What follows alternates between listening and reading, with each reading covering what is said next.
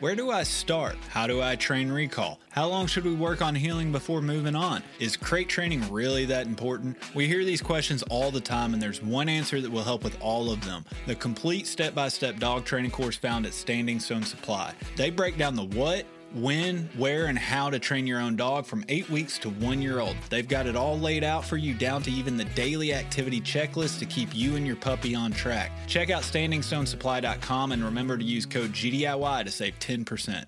As someone who constantly travels to new locations out of state to hunt, I have to rely on map scouting before I even get in the truck. Onyx Hunt Maps makes it super easy for me to plan out my trips as well as track my success while on the trip. The offline maps along with the tracking feature and ability to add pictures to my waypoints means I can always reference old trips and hunts to better prepare for the next. When planning your next hunt, be sure to use OnX to put you and your dog in the best situation you can. Use code GDIY20 at checkout to save 20% and know where you stand with OnX.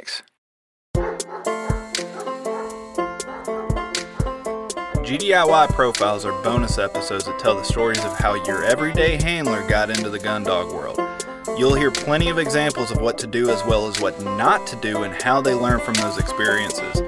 These episodes are being put out to tell the honest stories that we as do-it-yourself dog handlers can all relate to. If you think you would be a good fit for a profile episode, please go to gundogityourself.com and complete the contact form, and we may get back to you so that you can share your story. All right, everybody, welcome back to another edition of the GDIY Profile presented by Standing Stone Supply. This edition, we are joined with Alex Spitsberg. Alex, how you doing, man? Doing good. Thanks for having me on. Yeah, absolutely. Let's go ahead and start off with what we start off with everybody. Tell everybody where you're calling from, what kind of dog you run, and kind of what steered you into that breed. Yeah, I am from Grand Forks, North Dakota. So northeastern part of North Dakota, kind of right on the Minnesota border. I have two small Munsterlanders. I got 8-year-old and then a 10-week-old we just picked up 2 weeks ago.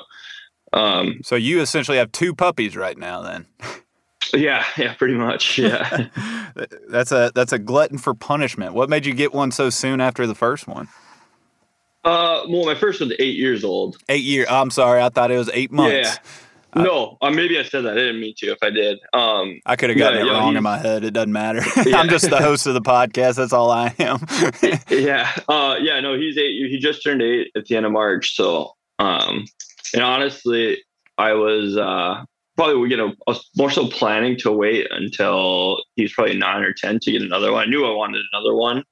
I just wasn't sure how soon I wanted to. Like, he was still hunting really good, and I didn't really need another one. Yeah. But then he kind of got in a freak accident about a year ago today, or it was last March, where he got just whatever. One of our gates on my fence opened up. Mm-hmm. Like, I got 2 gates, and one we use all the time, and one is like very sporadic. Like, probably hadn't been touched in 2 weeks. And I think it just never got fully latched, and the wind kicked it open, and whatever, he got loose, and then he ended up getting hit by a car, or by a truck, I guess. And so I got that call. And so went, the police had picked him up and brought him to the Humane Society. And then, they called me. So I flew over there. I called my dad. So growing up, I always wanted a dog. He was on my Christmas list every single year. And I understand why it never happened. My brother and sister were, me and my brother, 6 years, and my sisters are in the middle of us. So we were all very active, sports. And I played hockey and tennis and golf. And my brother was a big track and cross country. And my sister, she was more of the speech and drama and stuff. So my parents were running all over the place. And I definitely understand now, why we didn't. But I got him pretty much right when I graduated college, 8 years ago. And my dad just he had a dog growing up, but he just fell in love with this thing. I still work a little bit part-time over at Shields. I don't know if you know what Shields is. Yeah, man. A little outdoor store, pretty much. Yeah. So I've worked there since high school. I think I've technically worked, what has it been, 15 years now? All right.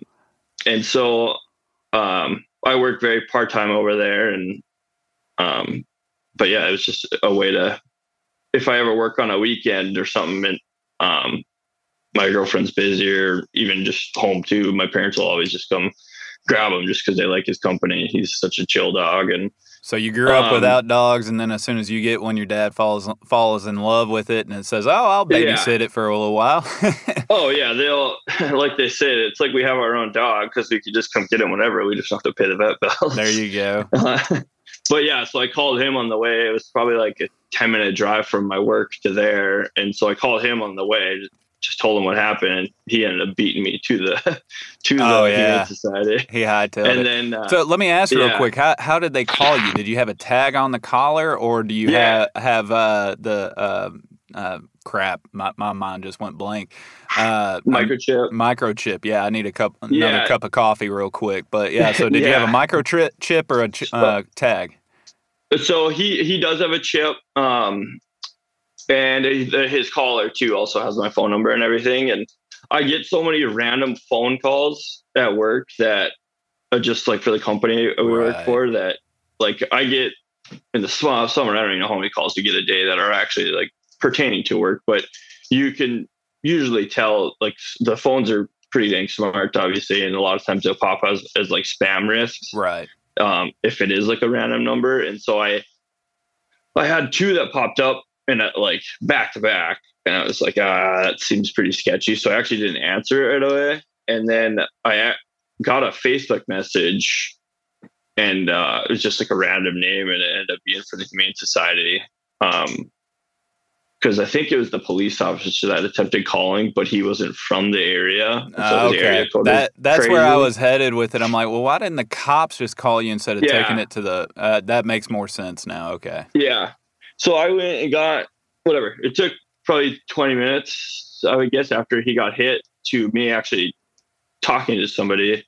And then I just flew over there, and it's kind of scary. Like they definitely prepare you for the worst. Like she pretty much said that, like, prepare for the worst. I mean, oh man. Yeah. And I was like, holy moly. So I get there, and she's like standing outside with his collar in her hand. I'm like, oh God, like what the heck is going on? Like, you just never know what's going to happen. So I get inside, and he's all on meds. And so he's kind of loopy, but he luckily didn't break anything. Like, that was really shocking, but he tweaked his spine pretty bad. So yeah, he lost a lot of his hind end function right away. So he pretty much, I took him to the vet, or I had to transport him to the vet from the Humane Society. And then he looked him over, and they kept him overnight. And then I went over there the next day, and he's pretty much like, well, he can still move his legs. There's just not a lot of power there. So let's kind of give it a couple of days. Like, I'm not going to rush and say like, this ain't going to happen. Like, let's give it a couple of days, let the inflammation go down, and kind of see what goes or what happens. Like, we have to make sure he can still pass food and everything like that, and make sure nothing internally is wrong. And so I had to towel walk him for like a solid month for sure. And then after that first month, we slowly let him start putting pressure back on it. And so, yeah, I mean, there's a chiropractor about an hour away from us that does, that does chiropractor and acupuncturist for dogs. Yeah. And so I brought him down there. I think he did 4 trips down there, and it was crazy what that did. Like, so you actually saw a noticeable difference after, I guess, what the chiropractor do, like stretch them out and just, mobility stuff? So they would knock him out every time, and then he would just go through his whole body. Like he could tell there was like a 6-inch part on his spine that he could tell was where it was at, where it happened, or like where he took the brunt of the hit. And so he So hold up real quick. I know we're getting like the profiles about you, but I'm just really intrigued by this. So he would actually, the chiropractor process, he would knock the dog out and then start manipulating the dog rather than trying to do it while it's still alive. So the dog is essentially knocked out on the table, and That's really interesting. Then he has no, like dogs that fighting back or anything. So he has, like, you always see a lot of videos. These chiropractors can like adjust a dog when they're not knocked out, I guess you'd say, but he's just completely limp. So he's able to like just fully go over the whole body. Like he would start at the head and work his whole way down, both legs, both hips, do the spine, everything like that. And then after he did that, he hooked up like acupuncture. I could probably find the picture here on my phone. Shoot that to me later afterwards if you don't mind. And so he would put all these like needles and stuff in him, and then he hook like electricity to it. So it's just like he's just trying to get the nerves going again in his spine. Yeah, that kind of function the hind end pretty much. And like he had, I don't know, 20 wires hooked up to him. Wow. Like, and he's just laying flat on his belly with his arms kicked out. And yeah, I did it 3 times. I would say I could definitely notice a difference. I mean, my vet or my chiropractor in town, like for me, he's like, you'll be surprised what these dogs can do, like just on their own. But I think that just long-term helped. Do you recall, do you mind me asking like how much those sessions cost, if somebody's coming out of pocket, or did you have pet insurance or something covering it? So I did not have pet insurance. I don't know if you do, or like I've been thinking about it. Like there's so many different plans out there just to have, and some of them it's been on my list to explore on the podcast for a little while. But I've tried 2 or 3 different like avenues, and I just hadn't found the right guest and manner to cover it. But that's why I'm asking, because it's something that obviously I get asked quite a bit about it. So I didn't know if you actually dealt with it yourself. Yeah, no, I didn't have insurance, and I would say like obviously the first consultation they get you for that, whatever, the wellness check or whatever it is, just the first time a dog's there. So I think they were usually average about 260, 300. So they were per session. Yeah. Okay. Like it sucked, but it was an hour away, so I had to drive that too every time. But so $1,000 to $1,500 got you through the whole process with going 3 or 4 times. Just for the chiropractor. I bet his whole accident cost me, I don't know, $4 or $5 grand, probably. Ooh. Yeah. We love our dogs. Yeah. He got his leg got pretty cut up. So like my vet in town he had like 2 surgeries on just to like close the open wounds, I guess, pretty much. And then he had tubes in both his legs just to help drain the fluid. And I think that initial, or maybe that was even at the Humane Society, actually. So not to hit fast forward on this too much, because I do want to just get to your stuff. It's how did he recover? So like, you went through all the steps and everything. How did he actually recover? Did you talk to me about the before and after as far as hunting in the field, running, stuff like that. Is he back to where you can actually hunt him now? Yeah. So he did, like if you would have told me in March when he got hit I was going to be able to hunt that fall, I would have told you you're a big fat liar. Like there's no way I would have believed that. But he was cruising, man. Like he probably June, July, I had him like trotting again. Maybe even late May. And then August, he was like, I was actually training for a marathon a little bit last summer before I hurt my own leg. So I got to like a week out and then I couldn't do it. But I would usually go do like 2-3 miles with him and then just drop back off of my house and then go finish. But yeah, he hunted like the whole season with me. He was like, if you didn't know he got hit by a car, you would probably never know. Mm-hmm. Like he definitely, like I could tell he's got a hitch to his step a little bit, and some conditions he's not great in. I tried running boots on him a little bit because his feet got really sensitive. Like if he steps on like a pebble or something weird, he does like a kick with his hind legs, just like a spasm pretty much. Yeah. So I tried running those. I can't remember what they are. They're like almost like little muck boots for dogs. They're just Lewis like the black boots. Sleeves. Yeah, I think so. Yep. So I had those, but he'd just get caught in grass so much. You could tell he was getting so tired.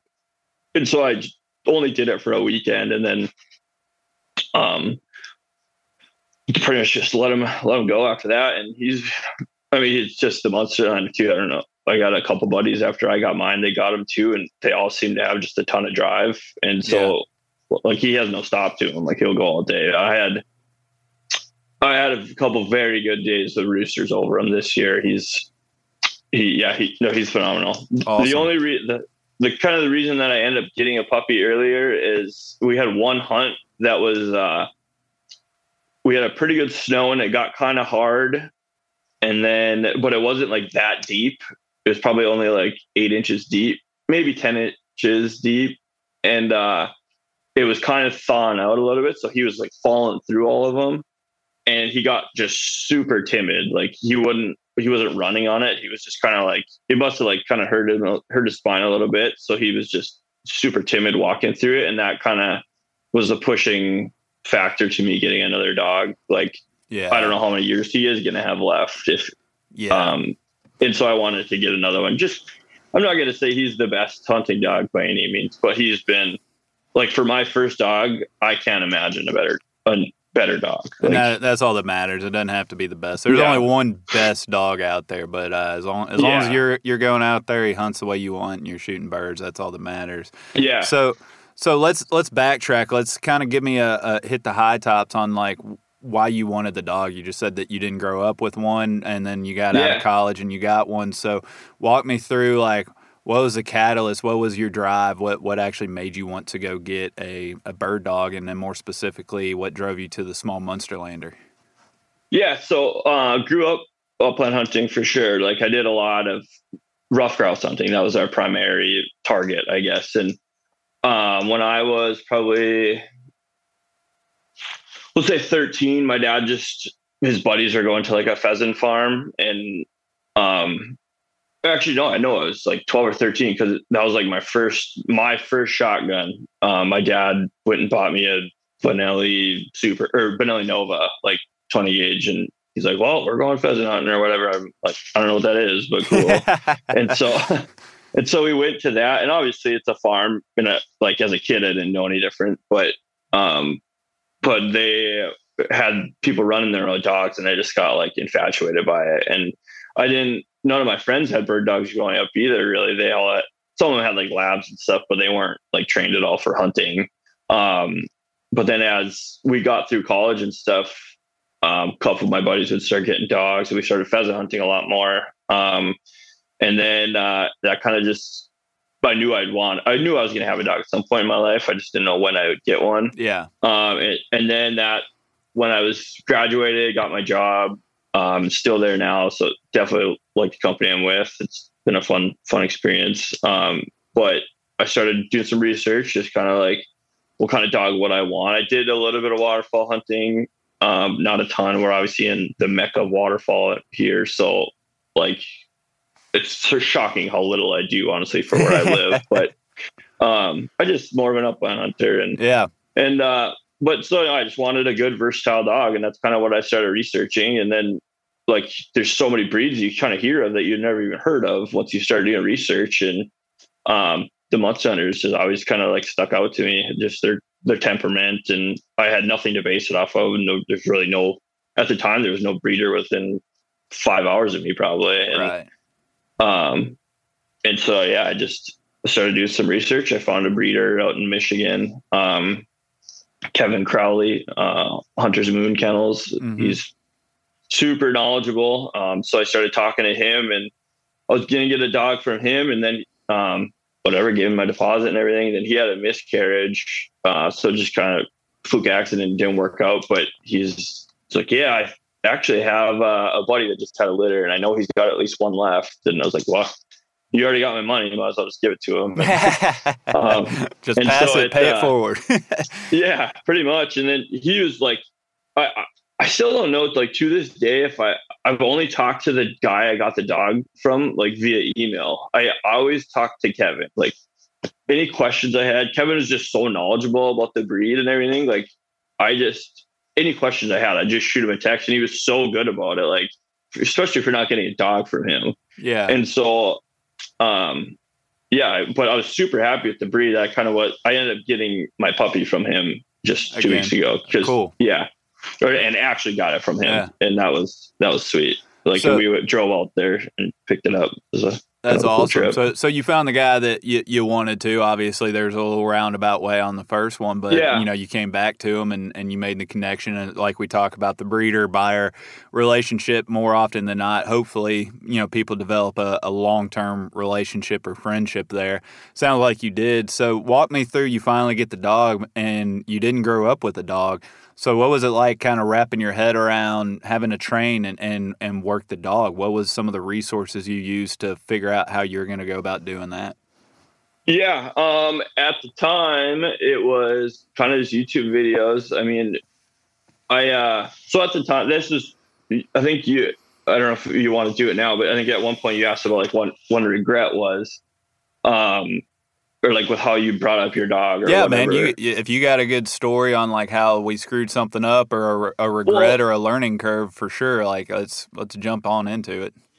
Yeah, honestly, I would just say the time I put in, like I did pigeon training. I wouldn't say I did a ton of it, but like I can't imagine how good he would be if I would have. Like he's, in my eyes, he's definitely one of the better dogs. For like my group of friends, like there's a couple buddies that I got Griffons and they're phenomenal, and short hairs and springers and stuff. But like for how little training I did it with him as a puppy, because I did a lot of bow hunting too at that time, like Badlands mule deer. I did a couple elk trips and stuff like that. And so I wasn't like all in, I guess you'd say, on upland, but I still did a fair amount of like he's super good on collar and like recall and stuff like that. And his retrieving is unbelievable. It's insane what this dog does. Like you'll drop a rooster 200 yards away and that thing just cooks, grabs it, brings it right to you. Like I always say, like his downfall is he will not give anybody a bird but me, which is great. Not necessarily a downfall. It could be annoying in the right spots. I can see where you're going with that, but it is when you got 9 people and you're doing a 9.5 mile push. And we got back to the truck one time and I had 17 roosters in my pack. And like my back was just like shattering. Okay, I see where you're going. I didn't think about it from that perspective, to where he's also bringing you everybody else's birds. I'm thinking of it from the perspective of bringing your bird to you. That's hilarious. No, if it was just me, that'd be fine. But yeah, when he's weighing me down like that, it's a brutal experience. I've had that experience in Arizona, to where my Muncie would go and get the quail, but they're quail, they're not pheasants, right? So it's like, all right, you can dump 10 in the vest, but that's hilarious to where it's just like, all right, man, I'm sick of carrying everybody's weight here. Yeah, and whatever. Yeah, I don't know. He's just got a crazy drive when it comes to that. Like I like I said, I wish I would have just put more time in for like the small things. Like he'll point for sure. Actually, and Janet now there, she was talking about it one time where I think she has some of her dogs to point and flush.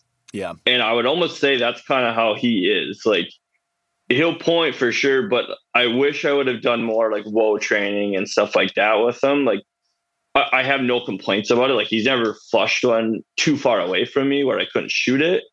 But it would be kind of nice to be like, that's kind of my goal. It sounds like he's establishing point, and then when you kind of get in the picture, that's when he busts and flushes the bird and you shoot it. So it's like he's still working with you, but that's ultimately what he thinks he's supposed to be doing at this point. Yeah. And like I said, I mean, we're talking, I'm 10 yards away from him. It's not like I'm 40 yards away from him. Like he's, I could not imagine a better first dog. He's been unreal. And I mean, I got him, and I think like 4 or 5 of my buddies have gotten Munsterlanders now. Since then. My entire family just love this breed. Like he's so chill in the house. Like I got friends, like they won't even let their own dogs in the house, but they let my dogs in the house. Like he's just a great dog. I don't know. They're a neat breed, man. They definitely have some weaknesses, of course, like all breeds do. But they're a cool breed, man. That obviously it sparked an interest in me when I got mine years ago. But talk to me. So, have you only hunted pheasants with them, or do you go after sharptails or huns? I know you have a kind of a plethora of birds up in your region. So, talk to me about what all you target specifically. Yeah, I would say the brunt of it. was pheasants for sure. But I will say, after his accident, that kind of like just lit a fire under me I was like, if he can survive that, I'm going to get him on as many freaking birds as I can for the rest of his life. Like, he went through a lot for that. And it was, it was a tough time, man. Like, definitely emotional, but, I just did everything last year. Like, I what I do at Shields, I'm a bow tech. So I've worked on my own archery stuff since I was like 12, and I'm just very comfortable with it. And I used to sell there, and with my job, I don't want to put that much time in. So now they're super flexible with me. I work like 2 days a week, maybe. Nice. But as of right now, I don't even have a bow. Like, I'm not planning to bow hunt this fall. I'm just kind of, especially with the puppy, like I think her name is Bailey Peterson. I think it was on Nick's podcast where she was talking about, do you know who she is? Yeah. She's got a Muncie, and I think she runs Paint River setters as well. Yeah. Yep. She got 3 setters, but she was, I can't remember the whole breakdown. Like, she was talking about a dog going from pheasants to roughies versus roughies to pheasants. Mm-hmm.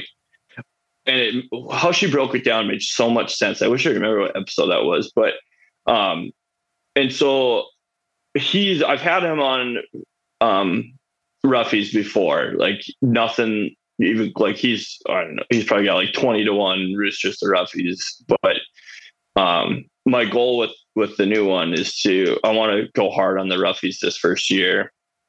And I feel like what she's saying, I feel like it will transfer a lot better. Like, just the steadiness and everything like that. That's kind of the goal, I guess. But definitely primarily pheasants. But last year I ramped up my grouse hunting a lot. Yeah. I might have to reach out to her and explore that topic with her a little bit more. See if she's interested.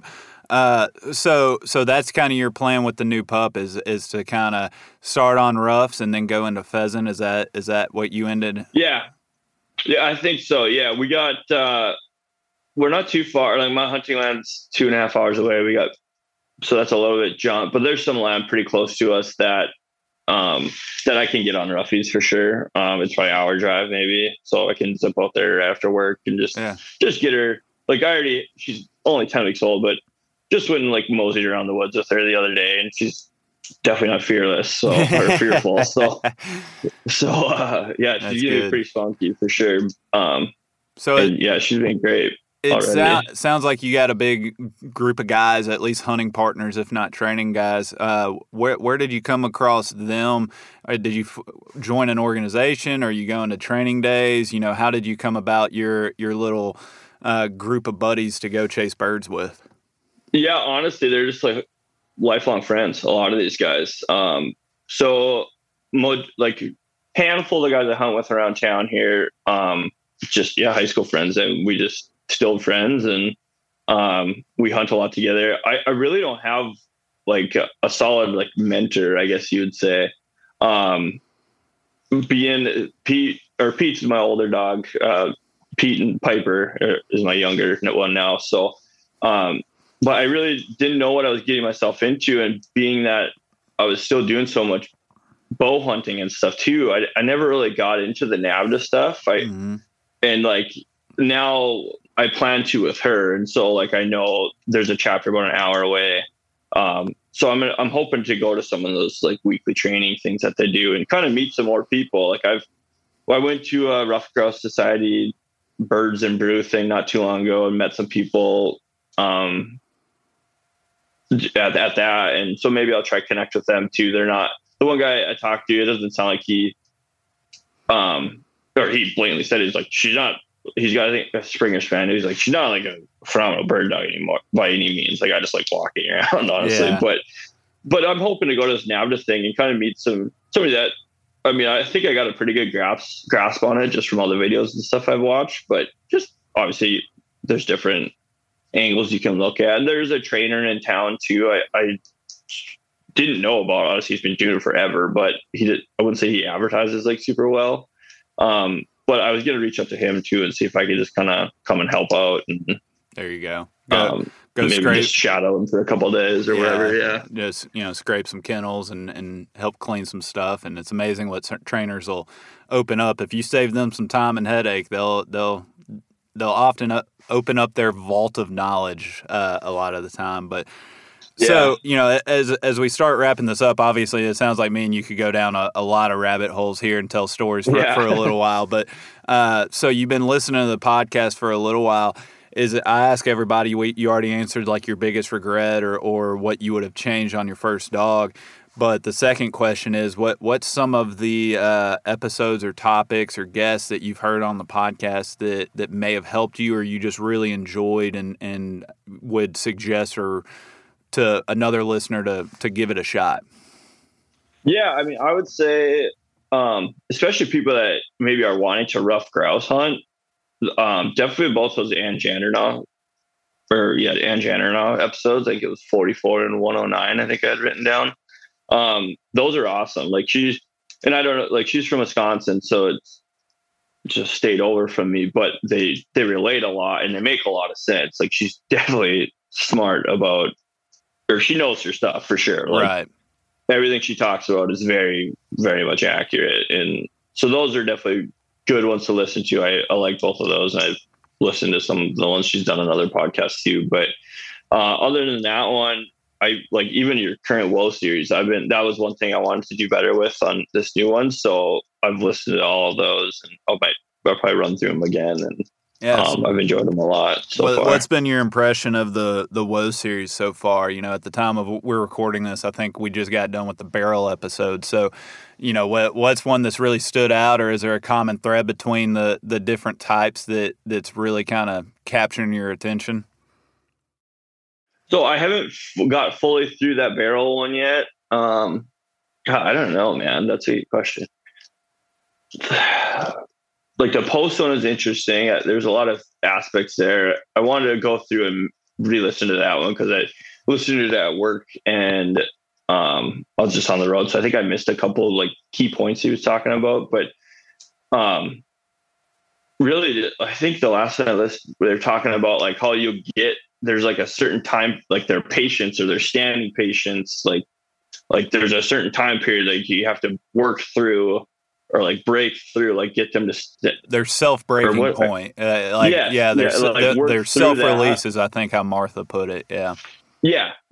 To work through that. And that was kind of one thing that stuck with me. Just be patient and realize that at some point there is going to be a time like that you're just going to break, and understandably, but to figure that out and work through that and just hopefully get through that, I guess. Yeah. And for sure. But that was probably the one thing, just to have the patience through it all. And all of them have good points. Like they all make sense, and just picking one and run with it, really. Yeah. Or trying to make a hybrid or something.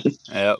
Well, man, Alex, I enjoyed this conversation. Obviously, you went through an experience that hopefully not many people share with you in terms of dogs running over, but it happens. And so, I enjoyed kind of exploring that and hearing more about what brought you into this and the fact that just the impact and impressions that the Small Munsterlanders had within your own family and sounds like your whole core group of friends and stuff like that. It's really neat. So, I appreciate you listening and reaching out to us. This was a lot of fun, but, real quick, tell me what the big plan is this fall. Do you have a big hunting trip or something to kind of help get Piper started and get Pete some of those additional bird contacts you're after? Yeah, definitely going to be hitting the rough grouse with a lot early season. And then, I don't know, somebody actually just yesterday invited me to go to Wyoming sage grouse hunting. So I didn't commit to it or not, but that is like a bucket list thing for sure. So as of now, for sure ones, I'm going to do North Dakota, South Dakota. I've never done South Dakota pheasants for whatever reason. I've hunted on the border many times. And so I'm definitely going to do that. And I wouldn't mind trying to go chase them. I think they have some like bobwhites and stuff down there too. So I might go try to pick some of those up, but I really want to do a lot of rough grouse hunting. Like after Pete's accident, that just like reignited that old. Yeah. Well, it just reignited the old flame. Like I have so many good memories with my dad, like just obviously not the same hunting style for him, but they are a fun bird and they're great eating for sure. And I think that's kind of, I even thought about driving over to the UP. Like when I picked up Piper, we went through Chicago, got the dog, and came back through the UP. So like I couldn't imagine seeing that place with leaves on it. Like it was so beautiful driving through there and checking all that out. So that one might happen. I got one buddy that mentioned maybe doing it with me. So he, for sure, Minnesota, North Dakota, South Dakota, possibly Wyoming, and possibly the UP Roughy trip. There you go, man. That'll keep you busy for the season. Well, I'm glad Pete made it through. I'm glad that you're still hunting, and I'm glad that it kind of refocused you, and the new puppy will be exciting. So you'll have to keep me in touch and how that's going. But Alex, man, I enjoyed it, and we're gonna wrap this sucker up. But we'll stay in touch, and yeah, man, good luck the rest of the year getting ready for the season. Yeah, thanks for having me on, man. Thank you for listening to GDIY. If you enjoy this podcast, please remember to take a moment to rate, review, and share with a friend.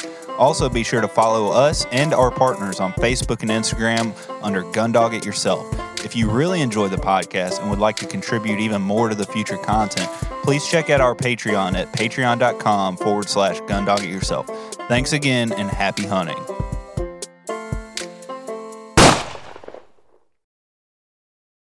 Everyone seems to have the same questions or concerns when they start trying to decide which kennel to purchase for their vehicle. Perhaps it's time to stop asking all the questions and just design the perfect setup that meets your exact needs. B-Pro Kennel specializes in designing and fabricating custom premier dog boxes handcrafted right here in the USA from high-grade, lightweight aluminum. They'll get you set up with the size dimensions, lighting, storage, battery boxes with solar charging, and anything else you can dream of. Stop stressing over buying the wrong setup just to have to replace it again in a year.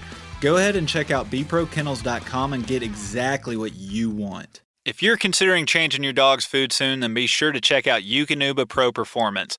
Their science-backed formulas are designed to take your dog to the next level of performance. They also now have the new puppy formula to help your pup start strong and live active. When looking at all the different food options, remember Eukanuba to help power their ultimate performance. Hey, what's going on, everybody? It's Bob from Lone Duck's Gun Dog Chronicles podcast. I hope you just enjoyed the episode you just listened to. And if you did, I think you'll enjoy hopping on ours. We've got professional retriever trainers and upland bird dog trainers from across the country and world sharing their tips and tricks and great stories to help you and your dog get ready for the season. We'll see you there.